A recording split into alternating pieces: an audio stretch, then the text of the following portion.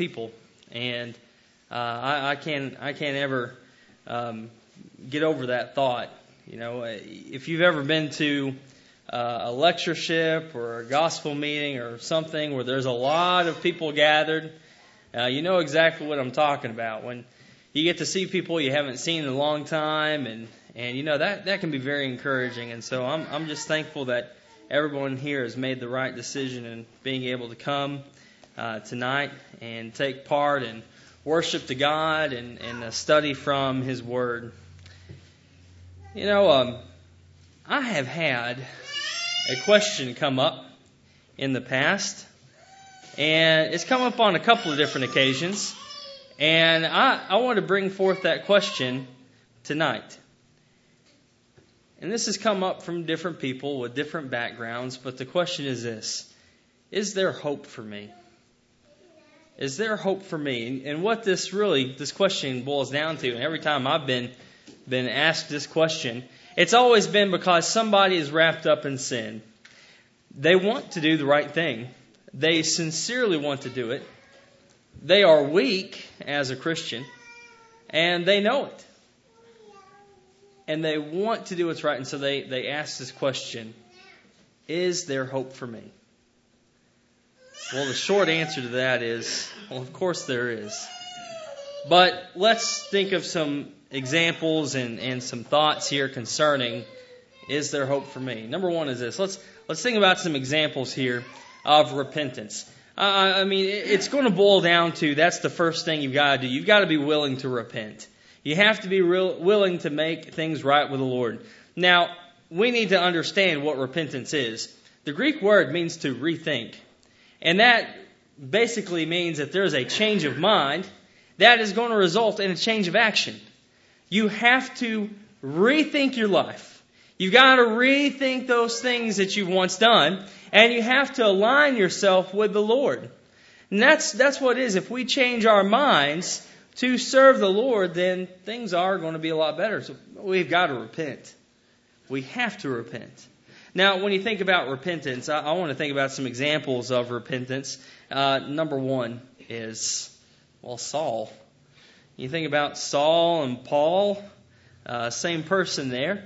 In Acts chapter 7, verses 54 through chapter 8 and verse 3, you see that he is taking his part in stoning Stephen, and he's doing all these things. He's throwing men and women in prison. It doesn't matter. He is serving what he thinks is the right way. He's serving God, and he's doing it the way he thinks is the right way. And of course, we know that later on he calls himself the Hebrew of Hebrews. He was doing things the way he thought was right. But he realizes later on, in Acts chapter 9, matter of fact, that he's been dead wrong. Now, there's a phrase that I've heard several times, and I want to use that phrase right now. Have you ever known somebody who was sincere in everything that they were doing, but they were sincerely wrong? There are a lot of people in the religious world that they are very sincere about serving the Lord. But unfortunately, they're not doing it as the Bible prescribes. So they are sincere in what they're doing, but they are sincerely wrong. Now, if there's anybody that fit this description, it's got to be Paul. Paul fits that description to a T, right? He was very sincere. Matter of fact, later on in Acts, what do we see? He says, I have lived in good conscience all the days of my life. Now, that didn't mean that he was always doing the right thing, as we know. During this time of persecution, he was not doing the right thing. But when he was persecuting Christians, he thought he was doing the right thing. He thought that. He truly believed he was doing the right thing. And so he was very sincere in the things that he was doing. But he was sincerely wrong. You think about also Luke chapter 15. Luke chapter 15 with the lost things, if you will. First, you have the lost sheep. And of course, you've got all these sheep. You've got 99 that are found. They're right there with you. And there's the one. There's the one that is not there. Well, come on. It's just one, right? No. That is not the way it would have been for a shepherd. See, as you might recall, in this story, this parable, the shepherd goes out looking for the sheep. Now, why is that? Well, because that one is precious to him. Now, back in those days, and I assume that maybe there are shepherds today that do the same thing, but back in those days, sheep were more than just a pet, if you will. And they were more than just, money, if you will. Now, see, they provided for the family. That is true. If you had a shepherd taking care of sheep, you shear the wool, and you have clothes, you have warmth, you have blankets, you have those things. If it comes to it, you might even take one and slaughter it. It would provide sustenance. You might sacrifice one.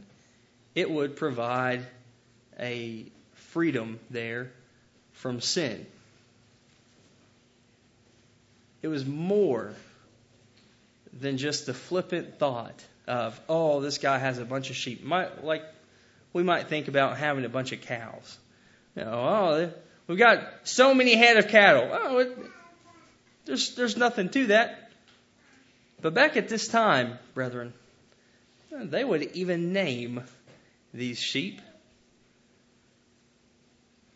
And every single one was precious. You think about the idea here of the lost sheep. It was very precious to the shepherd, and the shepherd went out looking. What about the lost coin? You have the lost coin, and of course, the woman there, she searches diligently, trying to find this coin, sweeps the house until she finds it. Because it was precious. It was precious. And then, of course, the lost son who falls away from the family, turns his back on his family, and basically runs away, spoils his inheritance. Many of us would even consider that to be kind of like a spoiled brat, if you will. And yet he comes to his senses and he wants to come home. He was lost and he came home and he was found. He was precious. When we look at these examples here in Luke chapter 15, in each example there is the idea of repentance. Repentance, coming back to the Lord. And each one is important. Think about Peter. Peter, he preaches the first gospel sermon, right? You think about all that he did, and sometimes we look at Peter and we say, we can identify with Peter. Very zealous. Sometimes he didn't know exactly what to do with himself. But he was very zealous. He wanted to do the right thing.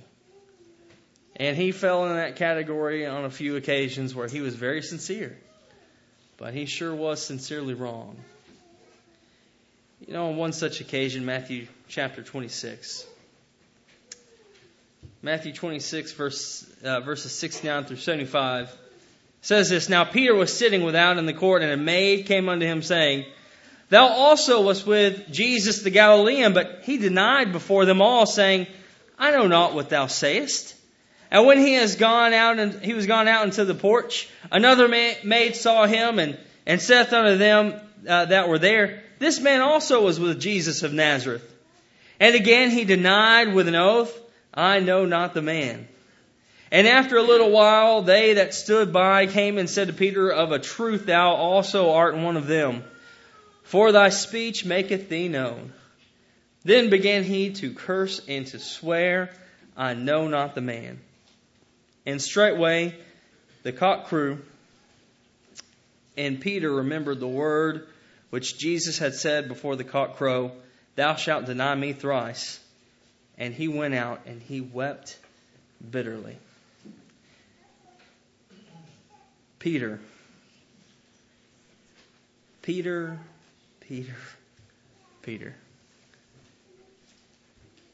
He was with the Lord up until the end. And he was so zealous in his life and walking with the Lord that he said, I am never going to deny you. And yet, what did he do? Did exactly as Jesus had said. He denied him 3 times.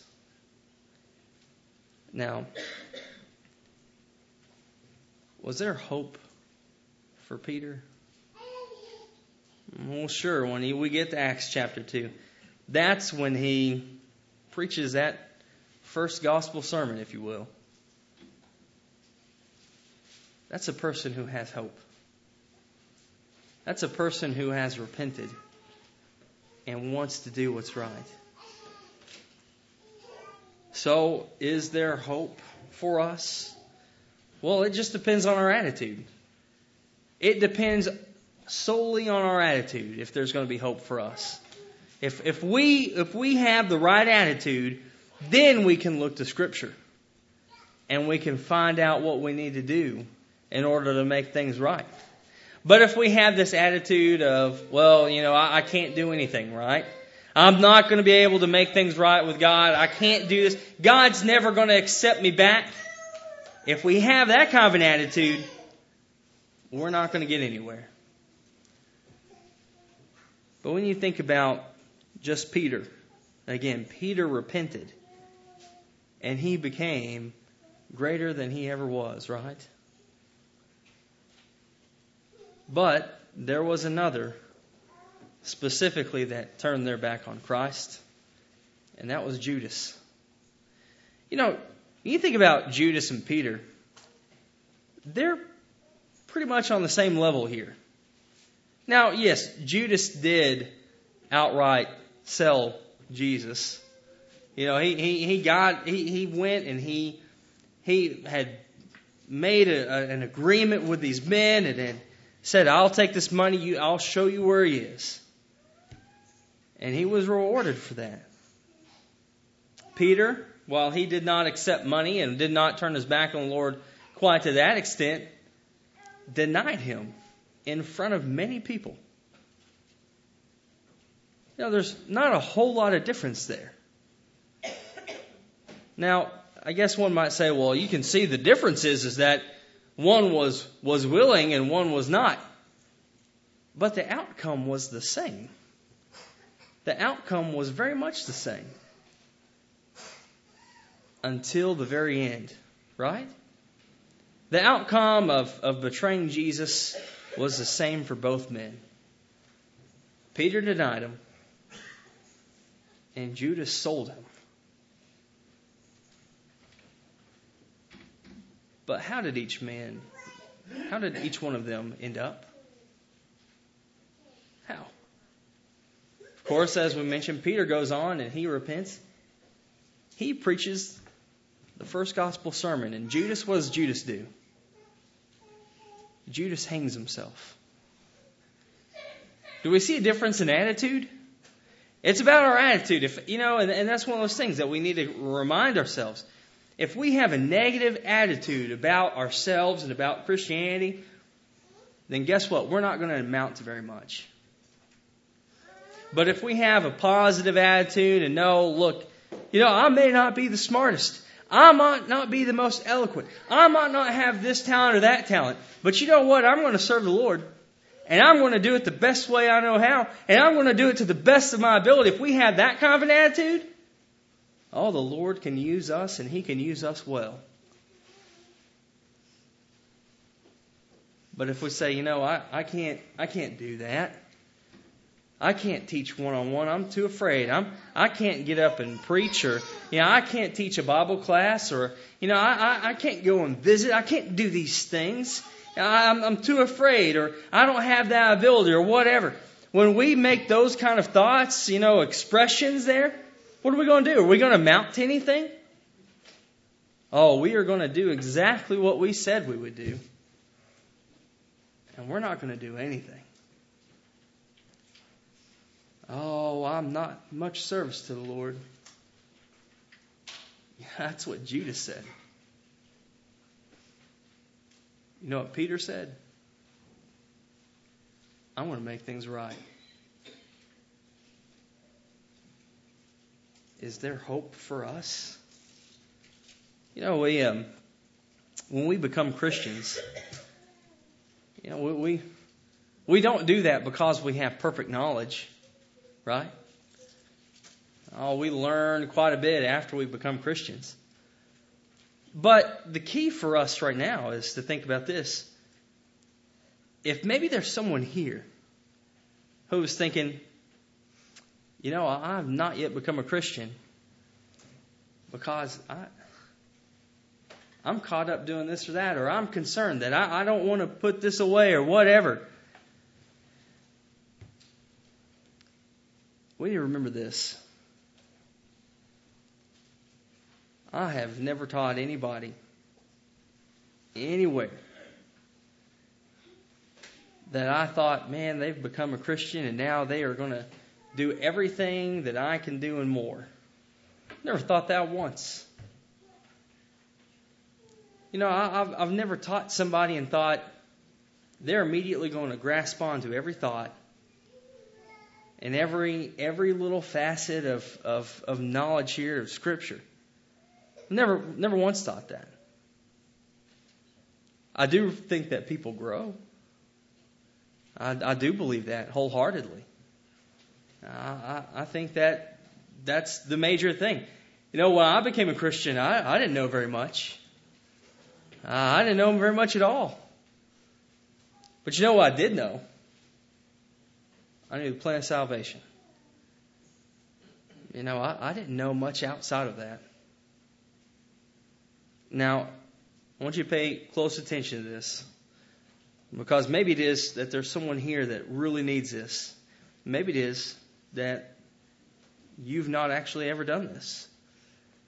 But this is what the plan of salvation is. This is what the Bible indicates that we have to do in order to be saved. Now, I want to put it this way, brethren. When we're talking about salvation, and we're talking about all the things that go along with it, we can't leave anything out. We can't leave out things because, well, you know, we don't want to do that. We have to do what it says. And so these are things that are necessary for us to do in order to be saved. Number one is very simple, and it's what we're doing now.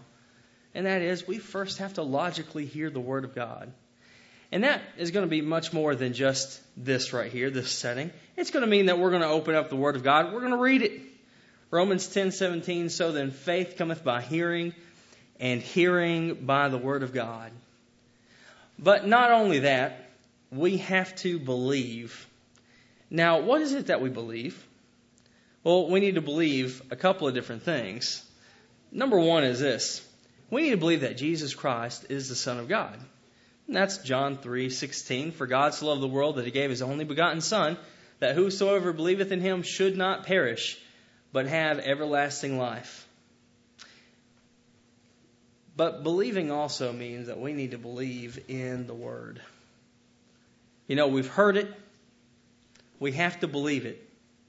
Because in part of it is, if we're going to believe it, we're going to obey it. If we don't believe it, we're not going to obey it.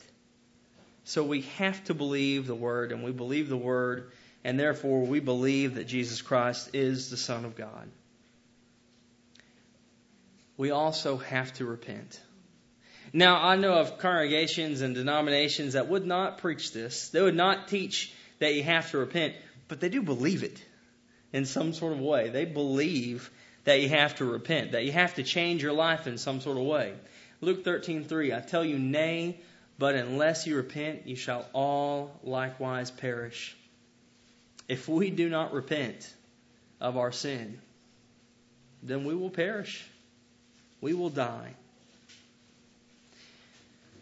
And then we have to confess Christ before men. We see this in Matthew 32 and 33. That if we confess Christ before men, He will confess us before the Father. But if we deny him, he'll deny us before the Father. And also in Romans 10 and verse 10, with the heart man believeth unto righteousness, and with the mouth confession is made unto salvation. So if you want to be saved, you have to confess the Lord. And it's not something that we do just at baptism, although that is an example given in Acts chapter 8 and verse 37. It's something we do every day of our life. Then we must be baptized into Christ. 1 Peter 3:21, like figure whereunto even baptism doth also now save us, not the removal of the filth of the flesh, but the answer of a good conscience toward God. We have to be baptized. We are baptized into Christ. Romans chapter 6. And it shows that the idea here, Romans chapter 6, verses 1 through 4, shows the idea of this death, burial, and resurrection, just as Jesus died and was buried, and he was raised from the dead, and so also we walk in newness of life. And so baptism is our resurrection, if you will, to a new life. We are supposed to be changed. But I want to mention this because I've heard people say many different things about this. Because when you're looking at the denominational world and people say, well, I was baptized in such and such denomination. Well, so I don't need to be baptized again because, I've been baptized before. Well, if you think about the word baptism, baptism means to dip, plunge, or immerse. And I guess if you take it in a literal sense, I've probably been baptized, thousands of times, hundreds of thousands of times in my life. As far as jumping into a pool, doing all that kind of stuff, taking a bath, as a child, completely immersing yourself. Yeah, technically speaking, if a person is going to take this literally as just baptism, then a person has done this throughout their life. But in a spiritual sense, it has not been done throughout your life. Because baptism, as we see in Scripture, even though the idea is simple, that it is still a dipping, a plunging, or immersion, a submersion in water, even though that is still the case, it is done differently because of your mind. And that is that it is done because of a pure conscience toward God. Other aspect of it is this. It is a command, so we do it with that pure conscience toward God. But, as we see at the end of Acts chapter 2, it is that thing that adds us to the church. And in Matthew chapter 7, we see that there is one church. There's one church. And if we are going to do this, we have to do it the right way. And we have to be baptized into Christ. That is, to get into Christ. And the only way to be in Christ's church is to be in Him. Ephesians chapter 1, verses 20 and following. And so, when people say, well, I've been baptized in a denomination. You haven't been baptized into Christ.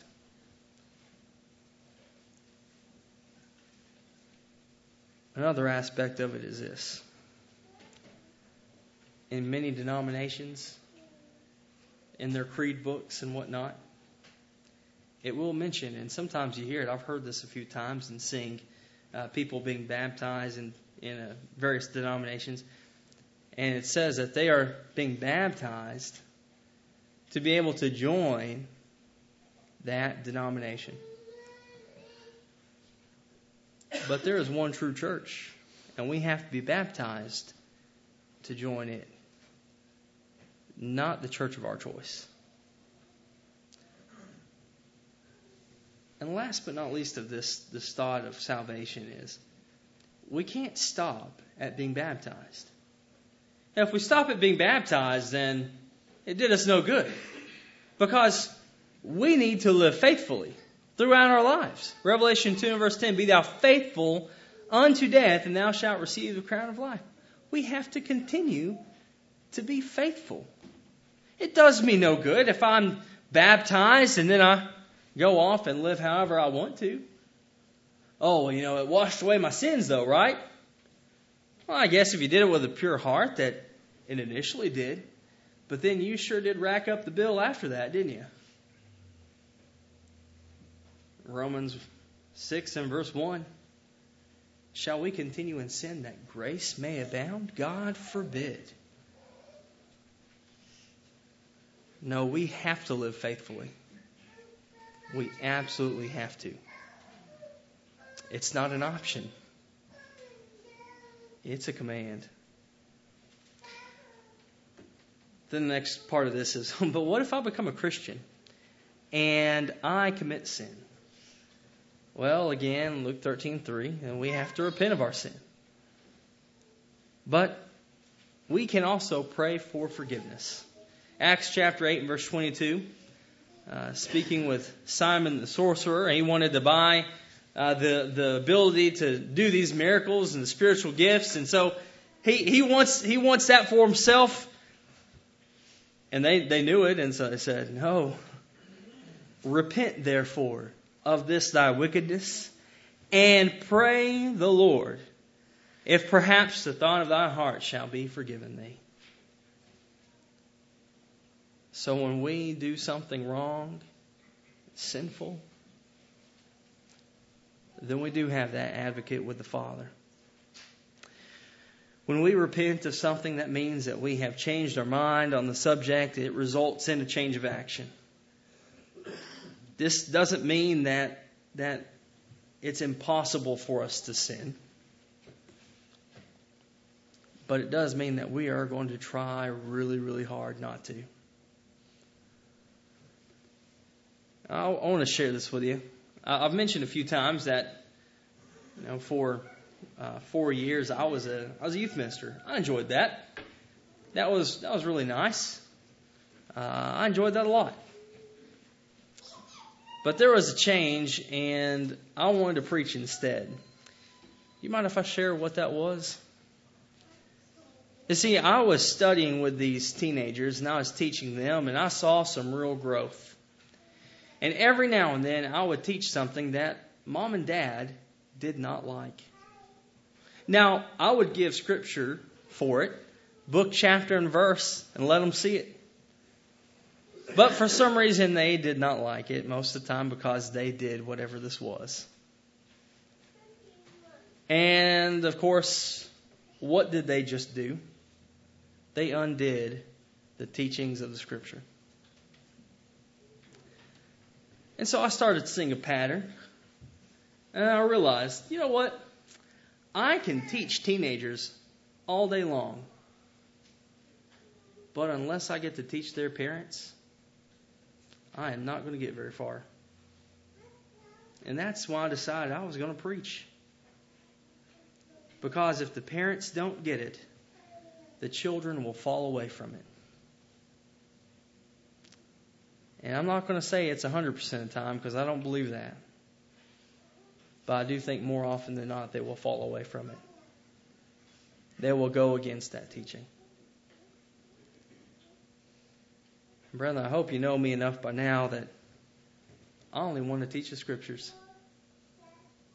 And I know that that's what kind of congregation we are here. That we just want the Scriptures taught. And that being the case, I pray that we follow them wholeheartedly. No matter if we agree initially or not, we need to follow it. No matter what that means concerning our past and our family history, we need to obey it. Because simply, if we love the Lord, we're going to do it His way. No matter what that means for anybody else. So is there hope for us? Absolutely. There is hope for all of us if we sin after becoming Christians, there's hope for us. If we have not yet become a Christian, there's hope for you. You have a moment here, in just a moment, that you can take charge of your life. And you can make things right with the Lord. You can, at this point in time, become sinless. Something that you haven't experienced since you were a newborn baby. And you know what? You can make it right with the Lord tonight. And you can serve Him for the rest of your life. Maybe it is that you are already a Christian, but you know that you have not been living right. You can make things right too. We want you to. We want everybody to. Let's make things right. If there's anybody here that needs to respond to the invitation, please come as we stand and as we sing.